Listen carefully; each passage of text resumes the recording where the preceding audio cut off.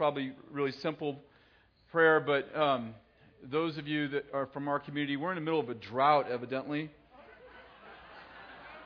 And I know it seems a little hilarious, but we just all of us got a letter who live in the outlying areas that they cut our water by 67%, and they're still convinced it's going to be a drought this year. And I'm convinced that the lake needs to be completely full. So I just been waking up early in the morning saying that lake needs to be completely full. This drought needs to be over for good.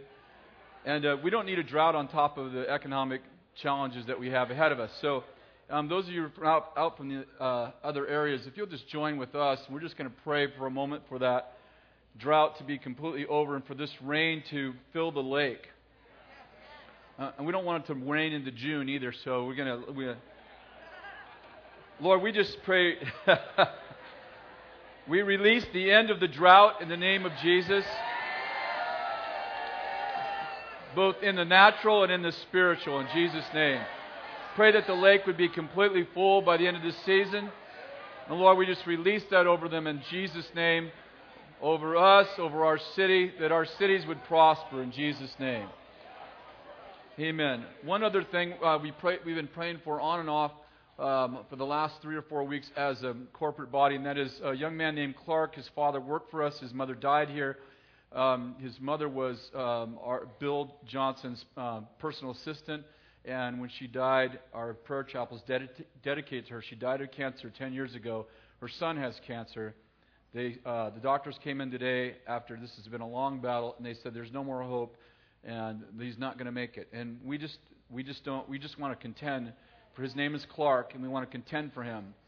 I don't even want to imagine what it's like for Mark, who's his father, to what he's going through right now. And he's lost his wife to the same disease 10 years ago, and so I've been on the phone with him nearly every day. So let's just contend again for Clark, can you? Will you? Father, we just contend right now for Clark in the name of Jesus. And the whole Holt family, in the name of Jesus. We release a miracle. We've been hearing about blind eyes being open. We've been hearing about tumors falling off of people. We've been hearing about the lame people walking. Just hundreds of miracles in the last 2 or 3 weeks as our students come back from ministry trips and our congregation moves in our city. Lord, right now we just take all those miracles that have happened, and Lord, we point them towards Clark. And we say yes and amen that Clark would be the next miracle that we would hear about. And let it begin tonight at 7:30 tonight, that they would say that something happened, his condition changed.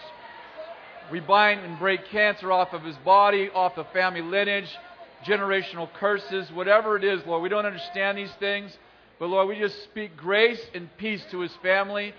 We speak faith to his father and mother. Lord, we just speak grace to his body right now in Jesus' name. Amen. Amen. Thank you for fighting with us.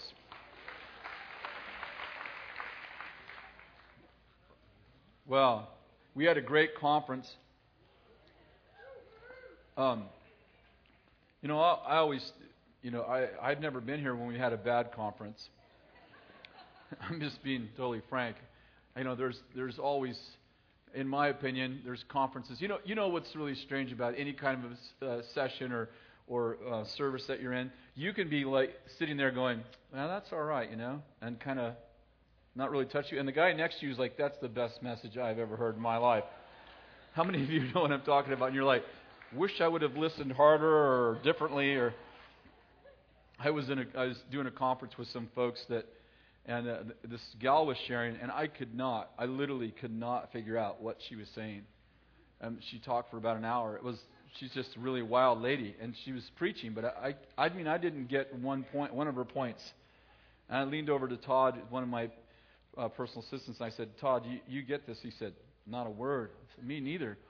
As soon as she was done, these 2 girls came up, and they were like, that is the best message I've ever heard in my life. I'm like, all right, so... But I thought our conference was extraordinary. There was a couple of sessions that were amazing. Last night, Leif finished with a whole session on eagles. Even if you didn't go to the conference, I would really encourage you to get that. I think all the sessions were great, but that one session we did a conference together someplace back east in Pennsylvania, I think it was. And he shared this whole thing about eagles and how eagles molt and how they find a mate. Oh, just the part about how they find a mate was absolutely amazing. You had to be there. It wasn't anything like that. That would be one of my messages, but it wasn't his. But it was just amazing. It was real, and then he talked about how the eagles go through a molting period and how the older eagles who have been through a molt come and take care of them. Oh, it was a wonderful picture of our life in Christ. And if you didn't go to the conference, you didn't have a chance to go. If you got that one session, it's the Friday night session. Totally awesome. And then Larry Randolph was here, and he had one of the fun. You know how funny Larry is, but I was just dying laughing. And I don't remember what session he preached the last. I guess it would have been Thursday night. He preached Thursday night. I preached several times, but that was a classic too. So let's put your hand on your heart right now, and let's ask the Lord to give us some. You know the priest in the Old Testament. They wore a breastplate, and on the breastplate was what is called a Urim and Thummim. And there's lots of talk about what that could be, and theologians don't necessarily all agree, but they do agree on this, that it was probably two stones, a black stone and a white stone, and the black stone was probably the no of God, and the white stone was the yes of God. And they think that when people came to the priest and asked the priest questions, that the black stone would get hot or vibrate or somehow say to the priest, no, the answer, God says, no, that's a no. And if it was a yes, then the white stone would do that. And what I'm getting at more than anything is that it's interesting that the breastplate was not, that the Urim and Thummim was not over their head, but it was over their heart. And, we're called a royal priesthood. And sometimes there's things that happen that your heart knows, your head just doesn't understand. And I just want to pray for our heart tonight. I want to pray for the eyes of our heart to be enlightened. And I don't know if our head's going to walk out of here getting much, but I'm praying that our heart would be reassured. And Father, I pray right now for our hearts, as Paul prayed 2,000 years ago, that the eyes of our heart would be enlightened. I pray for our heart to be enlightened, encouraged, and strengthened tonight. Father, I pray that you would open up our hearts to receive things. People maybe that have locked their heart down, maybe they've been hurt or there's just circumstances in their lives, just tough things that they've gone through. Father, anything that would keep us from receiving more of you in new dimensions. I just pray right now that you just open up our hearts to receive from you things maybe that we've been close to in the name of Jesus. Amen. I'm going to probably read more scripture tonight than you've probably have in a while in the pulpit. I really feel strongly that I'm supposed to take us through an understanding of the difference between the struggle that we have with our old man and the struggle that we have with the devil.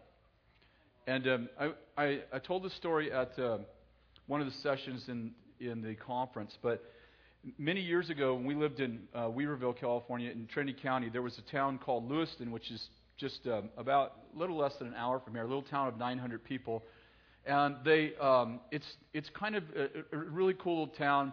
It's also one of those towns that you would read about in This Present Darkness, It's kind of there's a road, a second access road that goes into Lewiston in the wintertime. It's pretty eerie. It's kind of there's no lights and there's no moon. It gets really eerie and dark there. And on that road, on that windy road, there's a cabin. And that a couple of friends of mine who didn't know the Lord, who don't know the Lord, years and years and years ago, they rented that cabin, and they would come into. We owned auto parts stores, and they'd come into the auto parts store, and they knew I was a Christian. They go, "There's some weird stuff happening in this cabin we're renting." I'm like, "What?" And they're like, "Yeah, you wouldn't believe it." I'm like, "No, try me." Pretty much heard it all. And that's in my younger days. Now I've been to Africa, and I know I haven't heard nearly close to all. And so anyway, they started to tell me the story that when they'd sleep at night, when they tried to sleep at night, that this man would show up in their bedroom and torment them. And there's kids here, so I don't want to tell you all the details, but you can kind of figure it out. And basically they said, the house is haunted. So anyway, so we talked about that, and eventually they just moved out. Now, I honestly don't remember if they moved out because of that particular, the first, those guys, or if they just moved out for normal reasons. I really don't remember. It's been so long ago. But I do remember this, that another couple of guys moved into that cabin. And they happen to also be in the automotive business. They happen to also be customers of mine. And over a few months, 3 or 4 or 5 months, I don't remember if I brought it up or if they did, or one of the guys that lived in the cabin did. But he said, you know what, it's really weird. It's like, I think this cabin's haunted. I'm like, well, what's going on? And so anyway, the short story is that there was a man, they found out like sometime later during that season that there was a man who was murdered in that cabin. And the I know this sounds so weird for people, but that man revisited people in that cabin. Now, anyway, I got a chance to go over there and pray over it, and how many of you know it wasn't the man?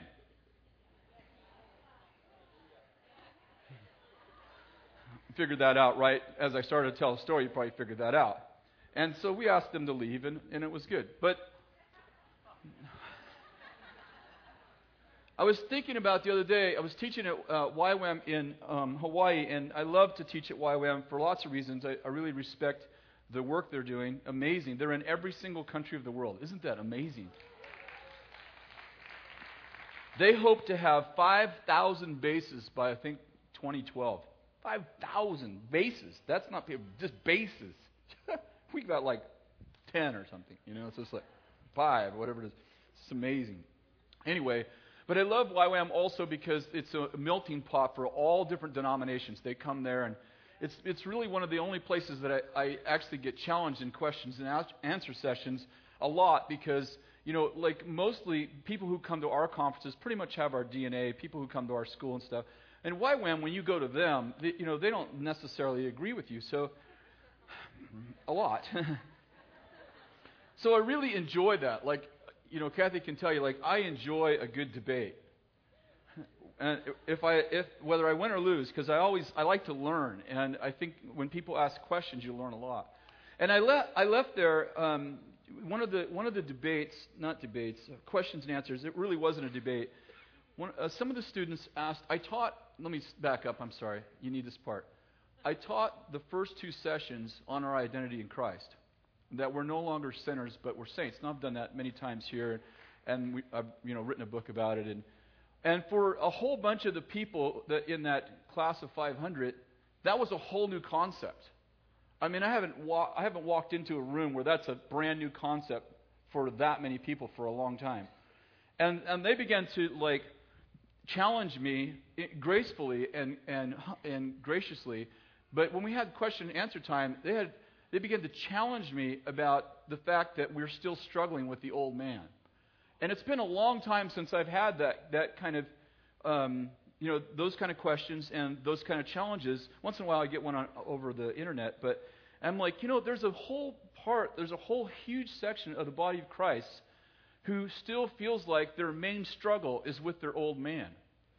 And I felt like that one session, that one question and answer session was so powerful as we interacted, and the Holy Spirit just really came powerfully as we interacted. And I'm like, I left there thinking, I really need to do a better job just sharing about this. So if you're, we oftentimes, anyway, I feel like this is a little bit more of a teaching than probably I'm accustomed to sharing. But I want you to turn to Romans chapter 5.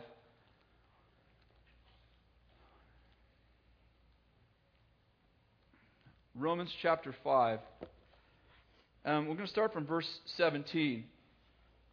And I want to deal with, is your house haunted? Is the old man who died in your house coming back to haunt you? Because how many of you know tonight we saw a whole bunch of people killed in their house? Baptism, according to Romans 6, and we'll talk about that in just a few minutes, but baptism is killing the old man. We're crucifying the old man. If we're crucified with Christ, it's no longer I who live, but Christ who lives in me. And I want to ask you a question. When you killed the old man, is it possible for him to come back and haunt your house? Is your house haunted? Romans chapter 5. Let's go, verse 17. For by the transgression of one, the death reigned through one. Much more, those who receive the abundance of grace and the gift of righteousness will reign in life through one, Jesus Christ. So then, as through one transgression there resulted condemnation to all men, so through one act of righteousness there resulted justification of life to all men. As through one man's disobedience the many were made sinners, even through the obedience of one man the many were made righteous. The law came so that transgression would increase, but where sin increases, grace abounds all the more. So that as sin reigned in death, even so grace would reign through righteousness to eternal life through Jesus Christ our Lord. Okay, let me just stop there for a minute and let's just pick up where we're going here. Paul is talking about the difference between when Adam sinned, every person on earth caught the disease. From then on, we were born with a different nature. I want to say this, before Adam sinned, Adam did not have a sin nature. How do I know that? Because when God made Adam and Eve and all in Genesis 1 and everything that God made, at the end of his creation, he said it was very good. Now this is really important. It was very good. God could not look at Adam as someone who had a sin nature and say he was very good. Are you with me? What's the point? When Adam and Eve chose to eat, and I think they ate figs. It's my personal, because of the effect they have on your body. I think that the fig is still cursed. It's just my personal opinion. When Adam and Eve ate the forbidden fruit, they did not do it because they had a sin nature. They did it without a sin nature. Now, why is that important? Well, as we move into the teaching, I want people to say, you mean we can't sin? I say, no, you can sin, but it's not your nature to sin. And what's the point? Adam did not sin with a sin nature. He sinned without a sin nature. And when he sinned, it caught the sin disease and infected all of humanity. And what happened is that it says that through one man sin reigned, and then through another man, Jesus Christ, righteousness reigned. Are you with me? And he says, listen, this is what happened. He said when Jesus died on the cross, Romans 5 we took just a part of it. When Jesus died on the cross, he released grace to us, and he said where sin abounds, grace abounds all the more. Are you with me? Okay, now, he makes such a great case for grace in chapter 4 and chapter 5, and we didn't read any of chapter 4, that he ends chapter 4 with this thought: where sin abounds, grace abounds all the more. And what he's saying is that the more there's sin, the greater the grace. Are you with me? He makes such a great case for sin releasing grace in our life that he has to stop and make this statement in chapter 6, which there wasn't chapters when he wrote this. What shall we say then? Are we to continue in sin so that grace may increase? May it never be. How shall we who died to sin still live in it? Okay, he says, listen, he says, when Jesus died on the cross, he released grace to us. And he said, listen, it doesn't matter how deep of sin you're in. It doesn't matter how dark of a place. And then he begins to say, listen, let me just really encourage you. If you're in the deepest, darkest place, the greater the sin, the more the grace. Like you can't be so far from God that grace can't save you. You can't be so far from it. Doesn't matter what you've done. Listen, it doesn't matter that you've murdered, you've done something terrible, you were child molester, it doesn't matter how far you got away from God. Grace can save you. As a matter of fact, the deeper your sin, the deeper the grace that saves you. And he makes such a great case from chapter 4 and 5 that he realizes in chapter 6, wait a second, you could be thinking I'm saying, hey, why don't you sin so you get more grace? That's how great of a case he makes for it. And he goes, wait, you're misunderstanding me if you're thinking I'm saying we should sin so we can get more grace. That's not what I'm saying. And then he makes this point. How can those of us who've died still sin? Are you with me? Now, he makes the point in verse 20, when the law came, When the law came so that transgressions would increase, but where sin increased, grace abounds all the more. Let me just stop there and say this. How many of you know that you can't sin by mistake? There's a difference between a mistake and a sin. The only way you can sin is to know that what you're doing is wrong and do it anyway. I had a young man stand up and challenge me at YWAM. He said, "Can I ask you a question?" He was kind of passionate. I said, "Yeah." He's getting really frustrated with me. I said, "Yeah." He said, "Can you go a whole day without sinning?" I said, "Uh-huh." He sits down. I'm like, "Well, that was simple. I thought he was going to take her on to the..." I said, I've gone a whole week without sinning. Now he looks like he's in shock. And so I started to say, well, wait a second. Let's define what sin is. Sin means that you knew something was wrong and you did it anyway. You cannot sin by mistake. Now it says that when the law came, sin increased. Why did it increase when the law came? Because listen, how did you judge whether or not you were sinning before the law? How many of you know that Abraham lived before the law of Moses? Am I losing you? Is this boring? Okay, Abraham lived before the law of Moses. But was there still sin in the days before the law? Yes, there was. But how many of you know how did God determine whether or not you sinned? Because there is a conscience that every person has. Everyone is born in the deepest parts of Africa. They've never heard of Jesus. How are they going to be judged? By what they thought was right and wrong. Jesus said it this way. He says, "By your words will you be judged, and by your words will you be condemned." In other words, if you said, "Hey, that's wrong." Let's say you say your neighbor does something, you go, "That's wrong." God takes that note. Okay, take note. Chris said this is wrong. And then when you break that rule that you made for yourself, God goes, "Wait a second. You said that was wrong. You broke your own law." So what were you judged before there was a law? What were you judged by? Your own conscience. You said that was wrong, but you did it anyway. Are you following me? But what happened when the law came? When the law came, you went from having these many rules.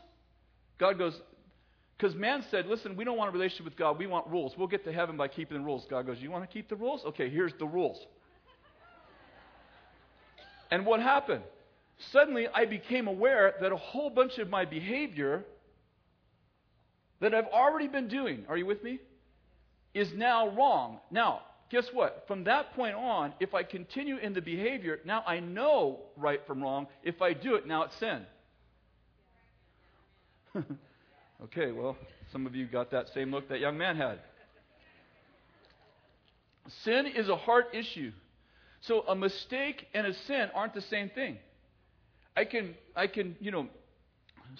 used this example many times. I can back my car up and run over somebody and kill them by accident. How many of you know that's sad? It happens all the time, accidents on the road. They're called accidents for a reason. It's called an accident. I didn't do it on purpose. How many of you know that there's a mess to clean up there? There's grief, there's all that stuff that happens with a mistake. But how many know I won't have to answer to God for it? I didn't do it on purpose. It wasn't a hard issue. How many know that I can see somebody on the sidewalk I'm mad at, drive my car up on the sidewalk, run over their foot? I didn't kill them. All I did was break their foot. But how many know I'm going to answer for that from God? Why? I did it on purpose. It's not the depth of the damage that determines whether I sinned or not. Okay, well. So when somebody says, "Have you sinned?" Well, can you go a whole day with sinning? Well, yeah, I've slept in. No, but on a serious note, what some people are saying is, "Can you go a week without making a mistake?" Me? No, me? No. No, my whole staff is up in the front and like, "Amen." No, he can't. But there's a difference between, "Hey, I hurt your feelings. I said something I wish I wouldn't have said. I didn't realize." And you know what? Watch this. I'm mad at you. I'm going to hurt you. How many of you know that one I'll answer for God for, but I have a mess to clean up with both of them? Just one isn't with God. If that makes sense. Okay, let's go on. Romans chapter 6. Are you there? Okay. What shall we say then? Are we to continue in sin so that grace may increase? May it never be. How shall we who died to sin still live in it? Okay, mark that in your mind. How can we, because this is going to get challenged when we get to chapter 7. How shall we who died to sin live in it? Therefore we have been buried with him. Therefore we have been buried with him through baptism into death, so that as Christ was raised from the dead through the glory of the Father, so we too might walk in newness of life. Now, for if we have become united with him in the likeness of his death, certainly we shall also be in the likeness of his resurrection. Knowing this, that our old self, everybody say, our old self was crucified with him, in order that our body of sin might be done away with, so that we would no longer be slaves to sin. Okay, what's the point? You got baptized. Why? So you can kill the old man. What's the point? So that you no longer are slaves to sin. How come you're not a slave to sin? Because the old man that was a slave to sin died. He's dead. Dead. 44 times in Romans 5, 6, 7, and 8 it says, you're dead. Dead people don't sin.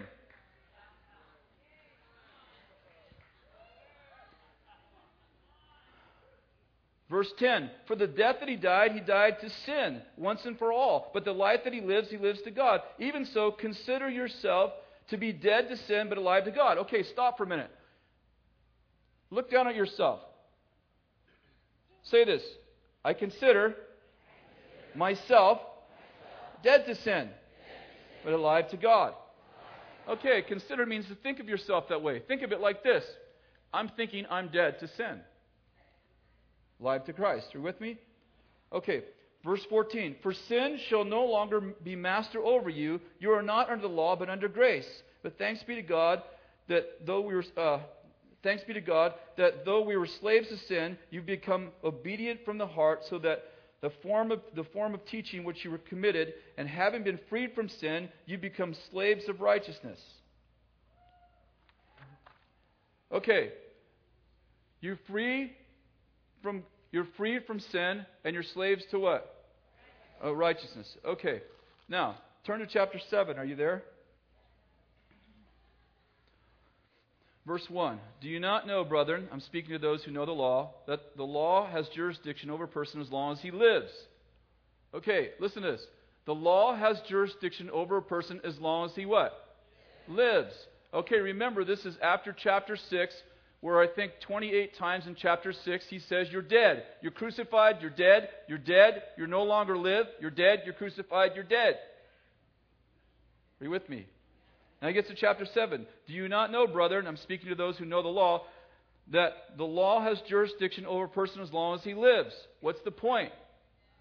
You're dead. Okay, now in case you don't know that, he goes on. For the married woman is bound by law to her husband while he's living.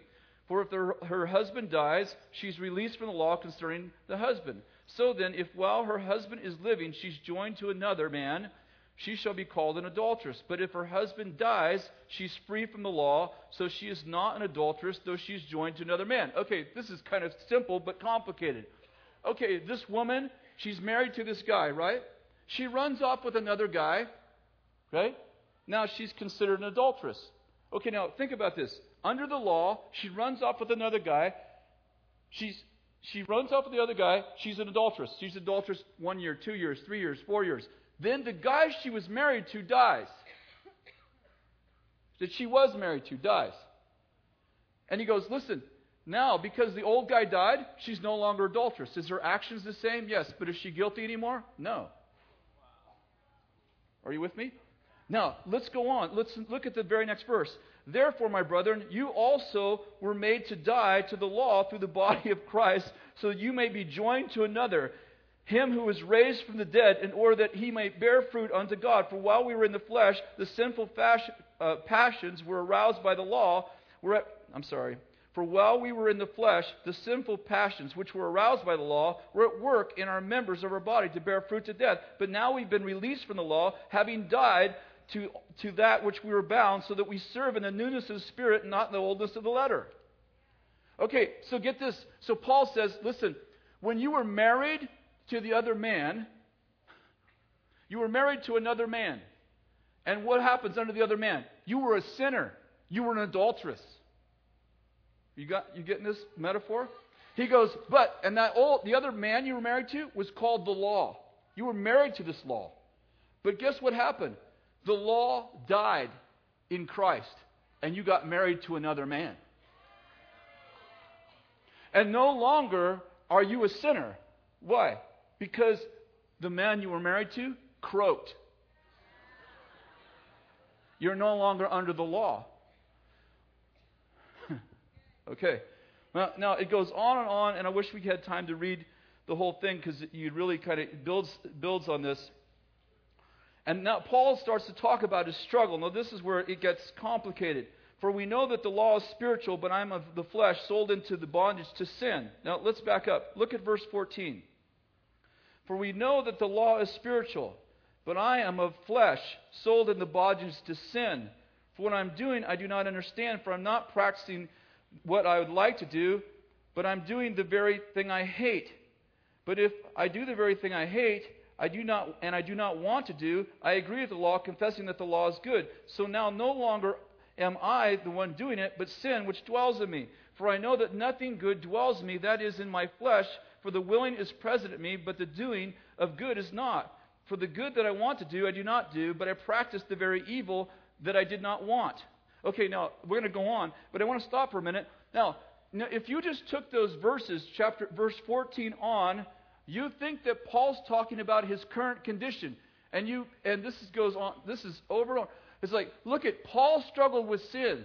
No, he didn't struggle with sin because you didn't read chapter 4, 5, and 6 and the first half of 7 before you got to this verse. He's talking about when he was a Pharisee married to the law. That's how he opens the chapter.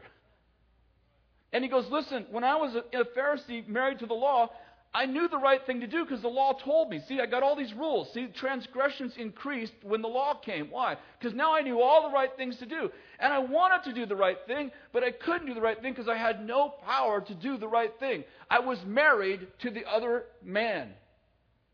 So I knew all the right things to do, but I had no power to do them. He's not talking about his current situation. You can't get that out of it because in chapter 5 and 6 and then in chapter 8, he's saying, how can dead people sin?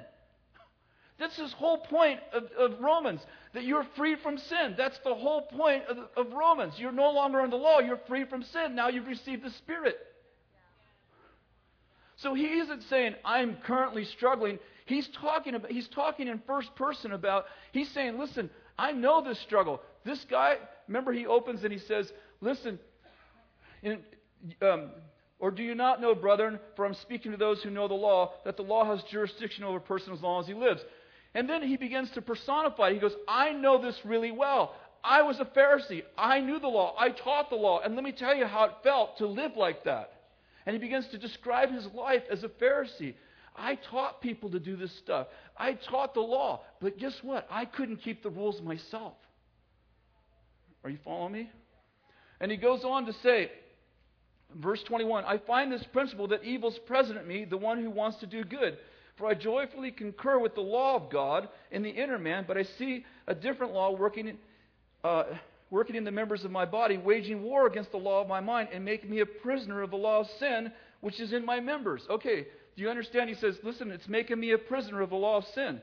But remember, chapter 5 and 6 says I'm no longer a prisoner of sin because dead people don't sin. Okay. Look at the next verse, verse 25. Thanks be to God through Jesus Christ our Lord, so that then on one hand, I myself with my mind am serving the law of God. On the other hand, my flesh is serving the law of sin. Therefore, verse 1, therefore, there is now no condemnation for those who are in Christ, for the law of the Spirit of life in Christ has set you what? Free from the law of what?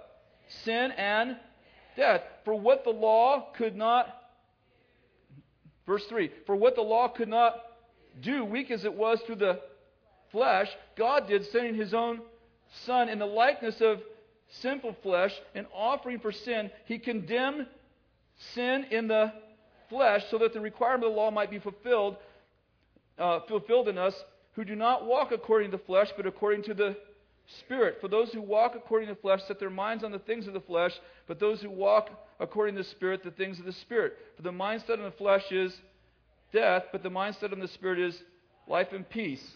Now, what's it say? Verse 9. However, you are not of the flesh, but are of the Spirit, if indeed God dwells in you.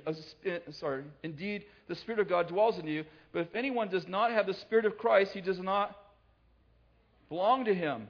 If Christ is in you, though the body is dead, yet because of sin, yet the Spirit is alive because of righteousness. But if the Spirit of him who raised Jesus from the dead dwells in you, he who raised Jesus from the dead will also give life to your what? Mortal bodies through his Spirit who indwells you. What's the point he's making? He says, listen, even if when you received Jesus, you died to sin, you became alive to Christ, and you go, okay, I'm alive in the Spirit. He goes, yeah, you're not just alive in the Spirit. Listen, he wants to give life to your mortal bodies. That's the part of you that he said you were warring with when you were under the law. He says, listen, your old man was warring with God, but God wants to give life to your mortal bodies. He wants to free you from that war that you were under when you knew all the right things to do, but you couldn't do them.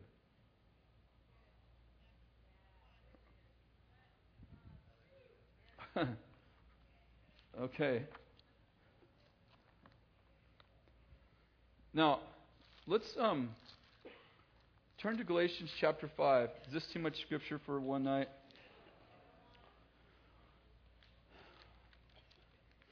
Verse 16.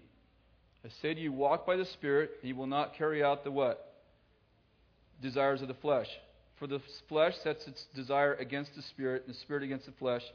For these are in opposition to one another, so that you may not do the things that you please. But if you're led by the Spirit, you are not under the law. How many of you are led by the Spirit? Well, let me tell you something. Let me be really clear. Paul said that if you receive Christ, you're led by the Spirit. He says anyone who doesn't have the Spirit of God does not know God. So his theology is, if you know God, you're led by the Spirit. You got me? But if we walk, verse 17, verse 18, for we are led by the Spirit, we're not under the law.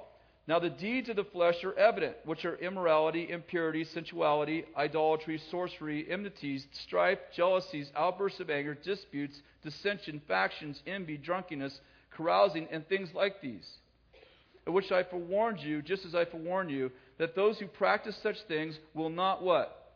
Inherit the kingdom of God. But the fruit of the Spirit is what?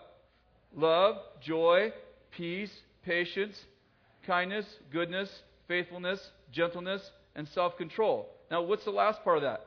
Against such thing there is no law.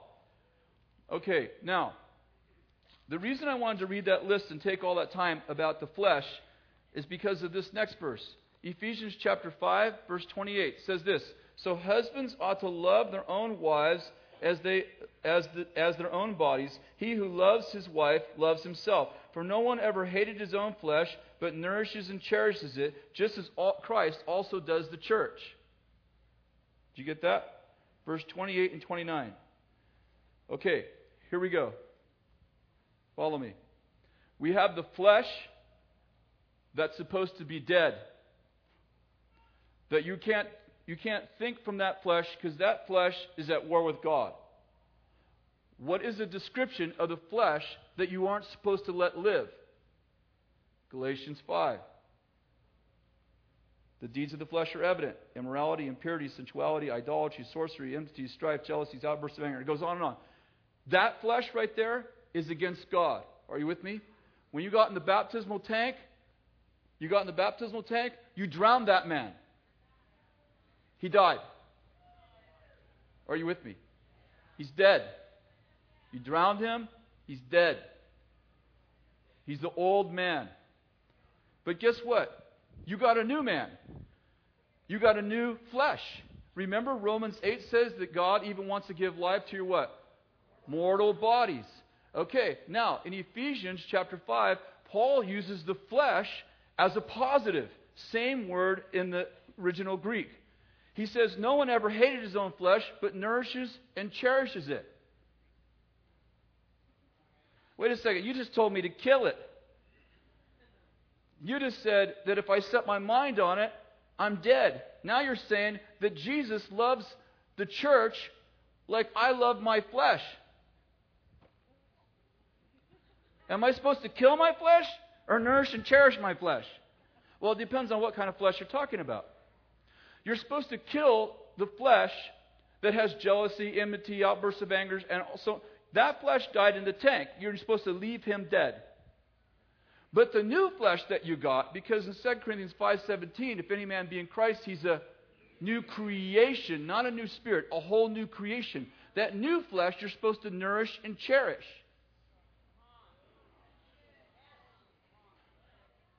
You're not, listen, the cross was for the old man, not for the new man. A lot of people are crucifying the new man when you did that at baptism.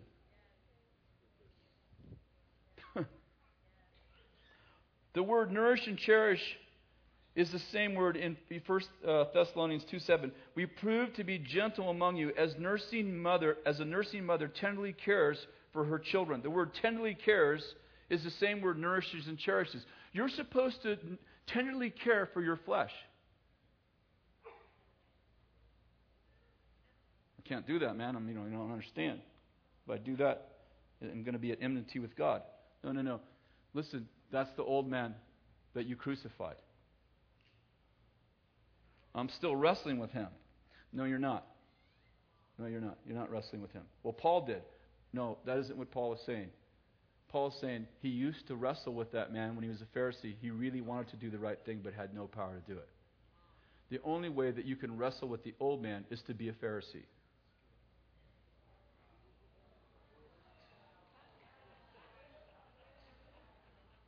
Which I don't think you want to be, because Jesus wasn't very kind to them.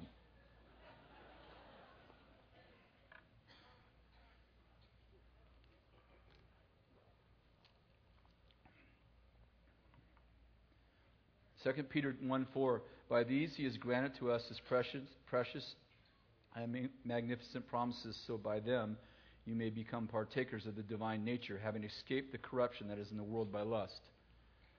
Okay. What did Peter just say to you? You received what? The divine nature.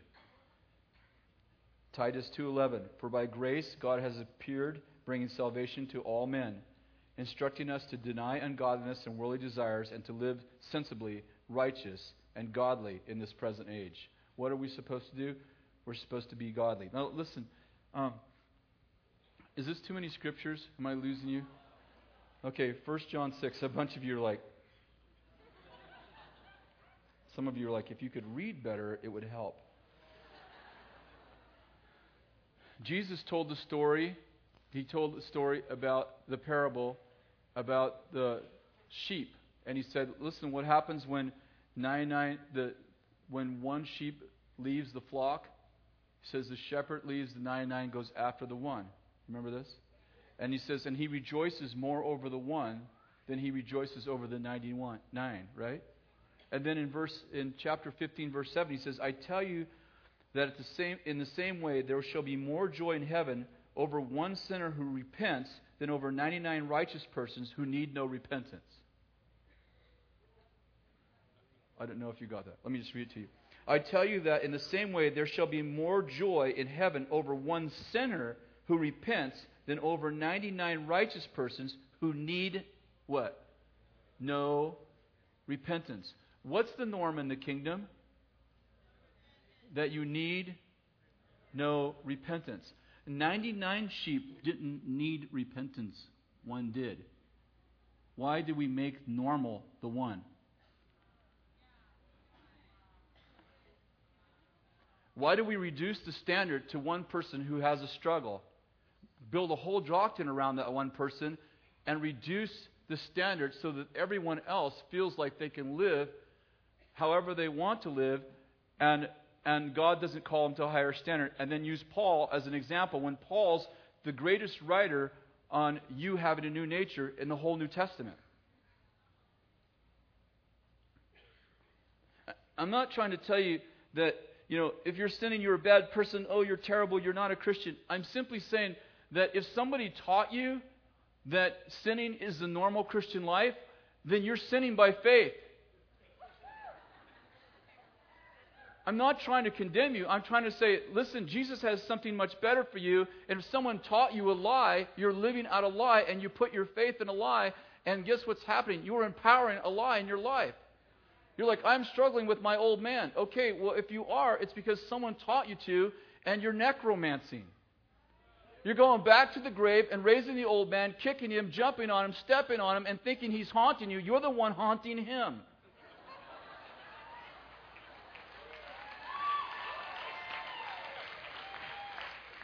I'm going to give you one more set of scriptures about that. I'm sorry.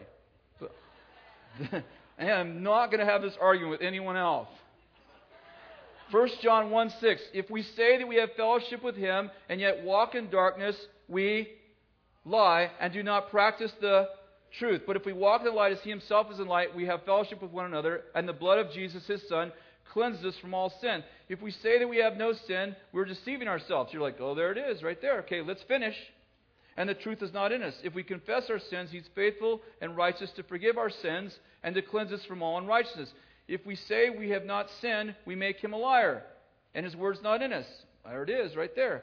My little children, I am writing these things to you, next verse, that you may not sin. If anyone sins, did you get that? If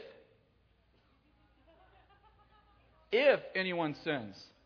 We have an advocate with the Father, Jesus Christ the righteous. Okay, we're going to read more of John just to really get so you'll get this. But he's saying, if you say that you don't sin, you're a liar. What's he talking about? You can't come to Jesus as a non-sinner. You can't say, I don't, listen, I'd love to come to you, but I didn't sin. He's saying, no, you can't do that. You have sinned. If you say that you haven't sinned, you're a liar.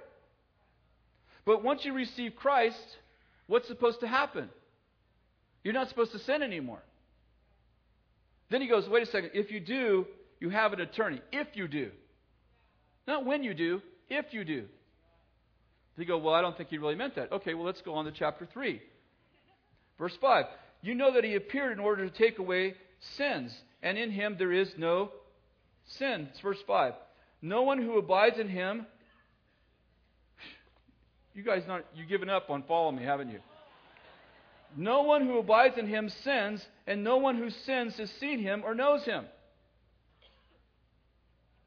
Little children, make sure no one deceives you. The one who practices righteousness is righteous, just as he is righteous. The one who practices sin is of the devil, for the devil has sinned from the beginning. The Son of God appeared for this purpose, to destroy the works of the devil. Here's the very next verse.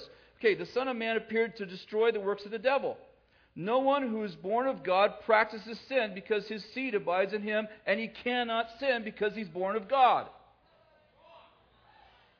By this, the children of God and the children of the devil are obvious. Anyone that does not practice this righteousness is not from God. Well, brother, Paul would have a problem with John. No, he didn't. You'd misunderstand the verses. John says that no one who abides in God sins. Now, he's not talking about that. Remember, in the first chapter, he goes, but if you sin, you have an advocate with the Father. So he's leaving a little room like, all right. You might sin once in a while and need an attorney. Do you understand that when you sin at all, you need an attorney? You know why you need an attorney? Because he took away every excuse you have for sinning. So now you need an attorney to defend you.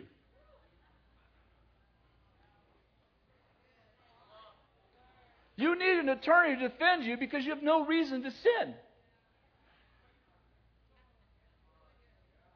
He says, listen, if you sin, Jesus will represent you in court.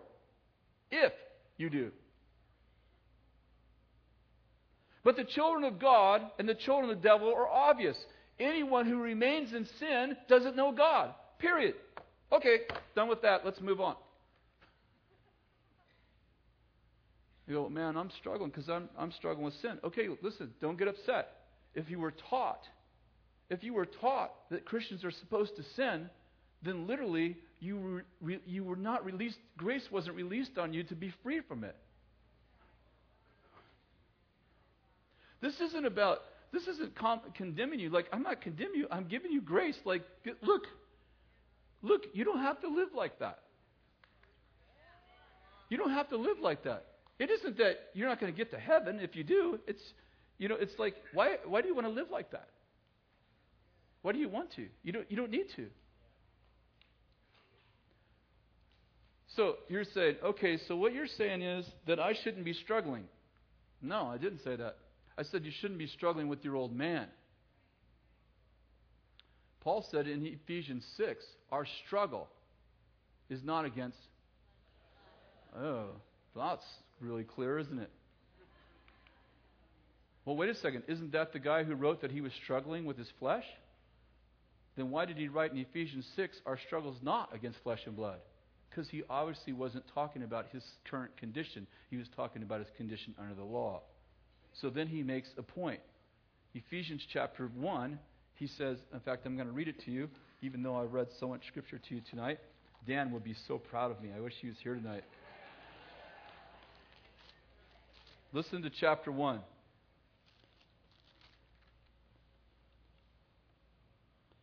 I pray that the eyes of your heart may be enlightened, so that you may know what is the hope of his calling, what are the riches of the glory of his inheritance in the saints, what is the surpassing greatness of his power towards us who believe.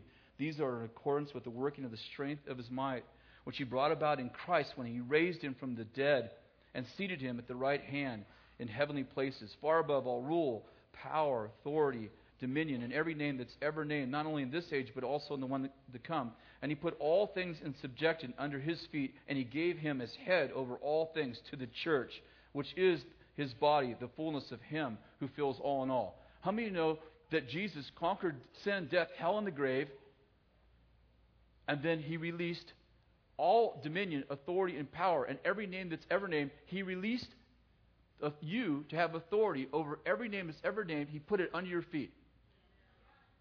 Did you just read that with me? And he said, I pray that the eyes of your heart may be enlightened. In other words, he said, listen, unless God enlightens you, you won't understand this. That everything that God ever created is under your feet. Now, the same book, chapter 6, listen to this. Finally, be strong in the Lord, the strength of his might. Verse 10. Put on the full armor of God, that you may be able to stand firm against the schemes of the devil. For our struggle is not against flesh and blood, but against rulers, against powers, against world forces of darkness, against spiritual forces of wickedness in heavenly places. And he goes on like that. Therefore, take on the full armor of God, that you may be able to stand in the evil day. When you've done everything to stand, he goes on to say, then stand. How many of you know that he's talking about a season in our lives when the goal in some seasons in our life isn't to gain ground, it's just to stay standing. Okay, I want you to get this. Listen, if you don't get anything else tonight, get this. Are there struggles in your life? Yes, let's make sure you're fighting the right enemy. How do you win if you're fighting the wrong enemy? How can you win a battle if you don't even engage the right enemy? The devil loves to make you think that you're fighting you, because then he just can leave you alone while you chase your tail, bite it, pull on it, rip it out, and cause yourself more and more pain thinking you're doing something and you're living in a haunted house. And he is the one haunting the house, but you don't know it. You think it's the old man who died in the house. And you spend all your time trying to kill a man who's already dead. And he loves it because he wears you out while you go after a guy who is already dead. And you can just wear yourself out, just kicking him around, throwing him around, stepping on him, jumping on him. He's already dead. He's dead.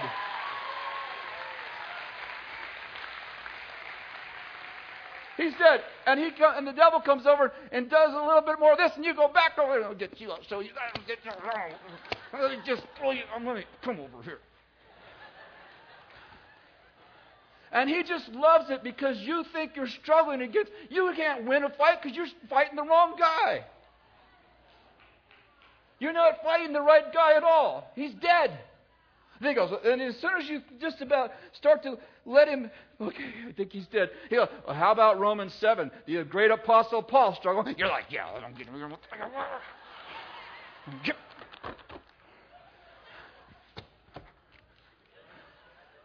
You can't win the battle because you're not even engaged with the enemy.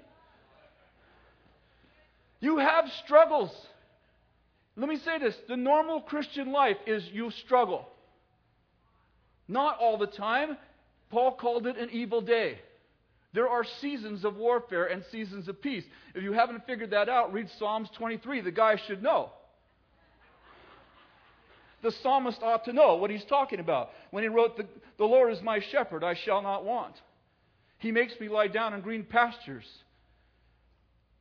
He leads me by the still waters.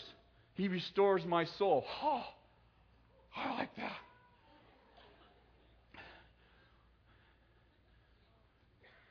He anoints my head with oil. My cup overfloweth. Yea, verily. Even though I walk through the valley of the shadow of death. Whoa, whoa, whoa, whoa, whoa, whoa, whoa, whoa. Let's go back to the green pastures and the still waters. How many know you lie down in the green pastures?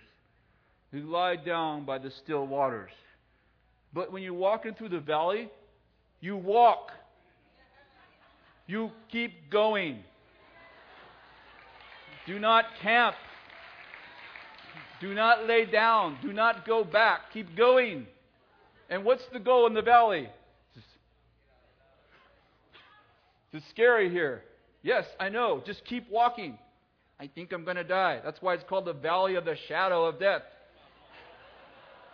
You feel like you're going to die. Something terrible is going to happen. What's happening? Keep walking. Don't think. At least not about what he's trying to get you to think about. When you've done everything to stand, then he gives you all these ideas about what you should be doing. You know, the breastplate of righteousness, the helmet of salvation, the belt of truth, and so on and so forth. He gives you all this stuff, and he goes, all right, in the evil day, the goal is to stay standing.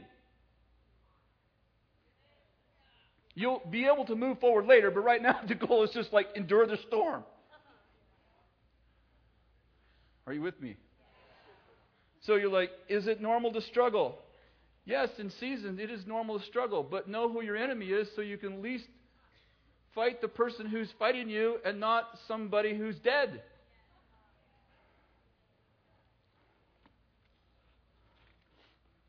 Okay, that's a good word actually.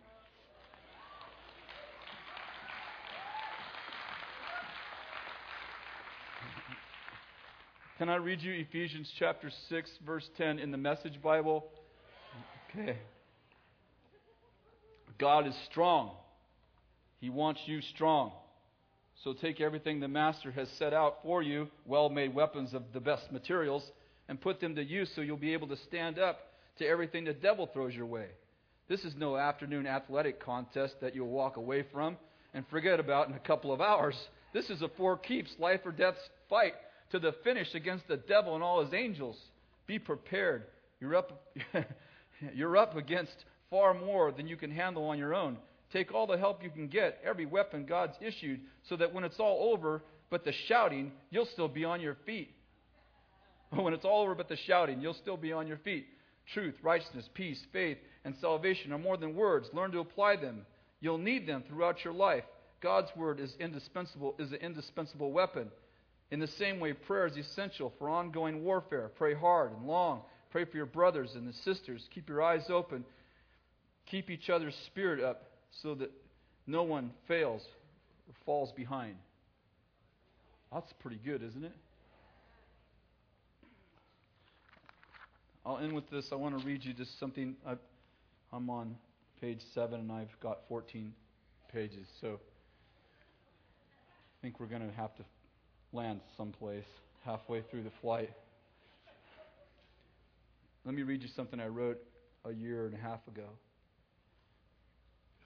Spiritual conflicts most often occur when we advance into new territory that's inhabited by evil spirits. Much like Joshua's promised land experience or Nehemiah's rebuilding of the walls, the enemy defends his territory when we are pushing forward into new land. Most Christians are completely unaware that these are real spirit wars and retreat at the first sign of conflict because they fail to realize the true source of the battle.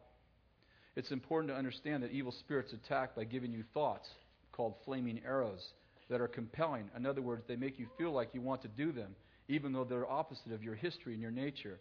Then those same spirits accuse you of having these thoughts and feelings. If you believe these accusations, you lose confidence in yourself and God's ability to keep you, and you begin to wind down into depression, anxiety, and self-hatred.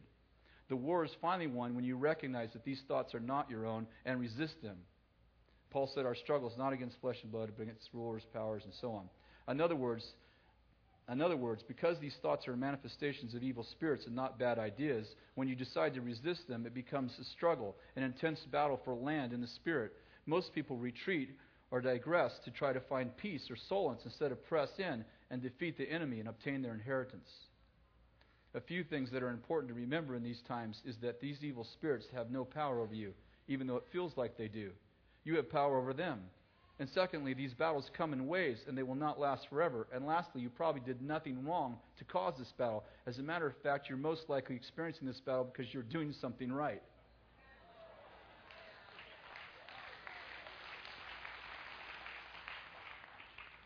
I want us to stand, and I just want to pray for you right now. You know, I have preached this message 3 times in my life that I can remember. If it's been more, I don't remember it. I've never had more resistance over a message than I've had over this message in 30 years. I don't mean from people. I mean building up. If I feel like I'm supposed to preach this message for a week, it will be a challenge at every turn. And I'm like, I know I'm supposed to preach this message. And I've felt for probably a month that I was supposed to share this. That the first part of what I shared about the flesh and all, I don't think I've done that except for in the school before, because obviously it takes so much time to read all the scriptures. But you just don't have a good foundation if you don't. In fact, really, you should really go home and read chapter 4, 5, 6, 7, and 8 in Romans. Because what I did is a hack job on it. That's the truth. I read a lot of scripture, but it doesn't come close to the case he builds. And then you should read the entire book of 1 John. And when you get done with that, you'll conclude. There's no other conclusion except for you're free from sin, your old man's dead, and God has given you grace for a new life.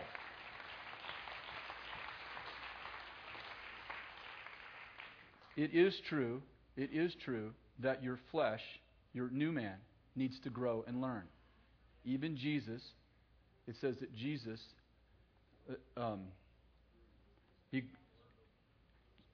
Jesus learned obedience through the things he suffered. Sorry, I have 2 scriptures going through my mind at the same time. Jesus learned obedience through the things he suffered. How many know Jesus never sinned? But he still had to grow, even though he was a sinless man. How many know that your flesh has things to learn? I am not saying that your flesh, your new man, doesn't have things to learn, and he doesn't have to grow, and he doesn't have to grow up. How many of you know that when you received Jesus, you became like a little baby? Does a little baby need to grow up? Yes. Am I saying that you never have a problem with your flesh? No, I'm not. I'm saying that your flesh is immature. It needs to grow up. It learns through the things it suffers, just like Jesus learned through the things he suffered. That's a whole lot different than I'm prone to do evil. The only case I'm making tonight is you are not prone to do evil, and when you feel prone to do evil, follow this. When you feel prone to do evil, it's called an attack. Fight the right guy when you feel prone to do evil. You have a temptation. A temptation means you feel prone to do something wrong. You're tempted. How many know it's not tempting if you don't feel like you want to do it? It says Jesus was tempted in every way, but he didn't sin. When you get tempted, what do? Resist and don't look in. Listen, the worst time to go to decide that you're going to get a pimple out of your belly button is when someone's trying to kill you. Exactly the wrong time to operate. Listen, that's the lie by the still waters, green pastures. Fine, work on your pimples there. Listen, anyone who's ever been in this battle, and you know what I'm talking about, you so want to look inside and say, what's wrong with me? There are times for the Lord to search you and find things wrong with you. But it is not when you're in the battle. You can picture an army, in this firefight, and you turn to your friend and go, I think I got a hangnail. It's like, forget your hangnail right now. That may be a real problem, but I think we have a bigger one out here. Are you with me? It's like there are seasons to deal with your issues, and there are seasons to keep your head up, keep your breastplate on, your shield up. Are you getting this? We need to learn, and I'm speaking to me now, we need to learn the seasons of our life. In peacetime, great. Go to the counselor, get some help. You probably could anyway, but you understand what I'm saying. I'm not trying to make a set like here's another law to follow. I'm simply saying that, some people in the battle have to go to the medic. They get wounded and they're no longer can fight. I get that. I understand that. But what I'm saying is that understand seasons. Don't fight somebody who's dead. Receive grace tonight. You're like, all right, you know what? I got this sin problem in my life. Okay, Chris just said I'm not a Christian. No, I'm just trying to give you grace to get out of it. You don't have to live like that. I want to say this. If you want to live like that, I have a struggle with you. So does God. If you're struggling with sin and you want out, I just give you grace tonight to get out. You can get out. You don't have to live like that. Does that mean I'm Superman? No. It could mean that you're a little baby that needs to grow up. I don't mean that harshly.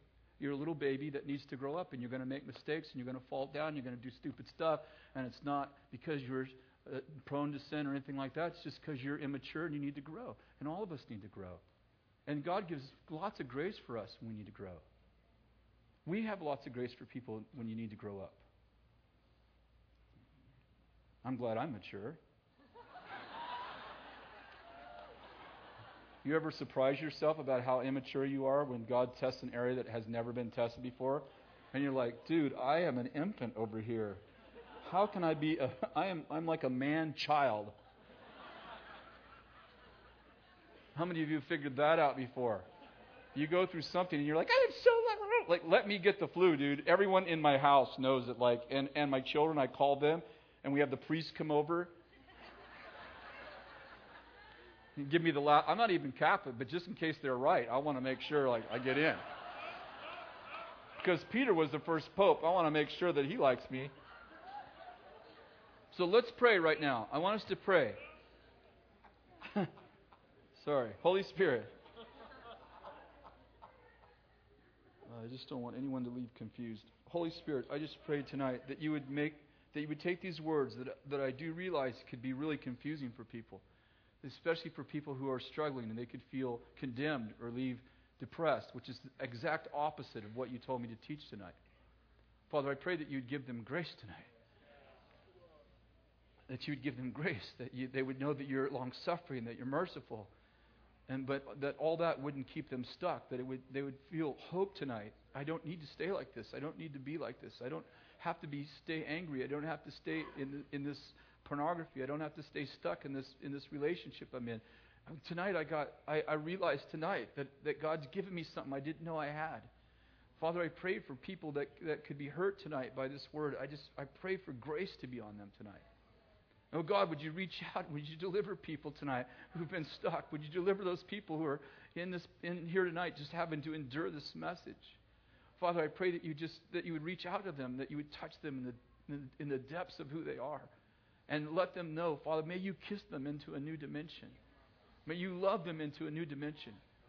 But Father, I pray that tonight that this word would equip a whole bunch of people who have been kicking and been defeated, and they realize you're the one. You have been deceiving me, and now you're in trouble.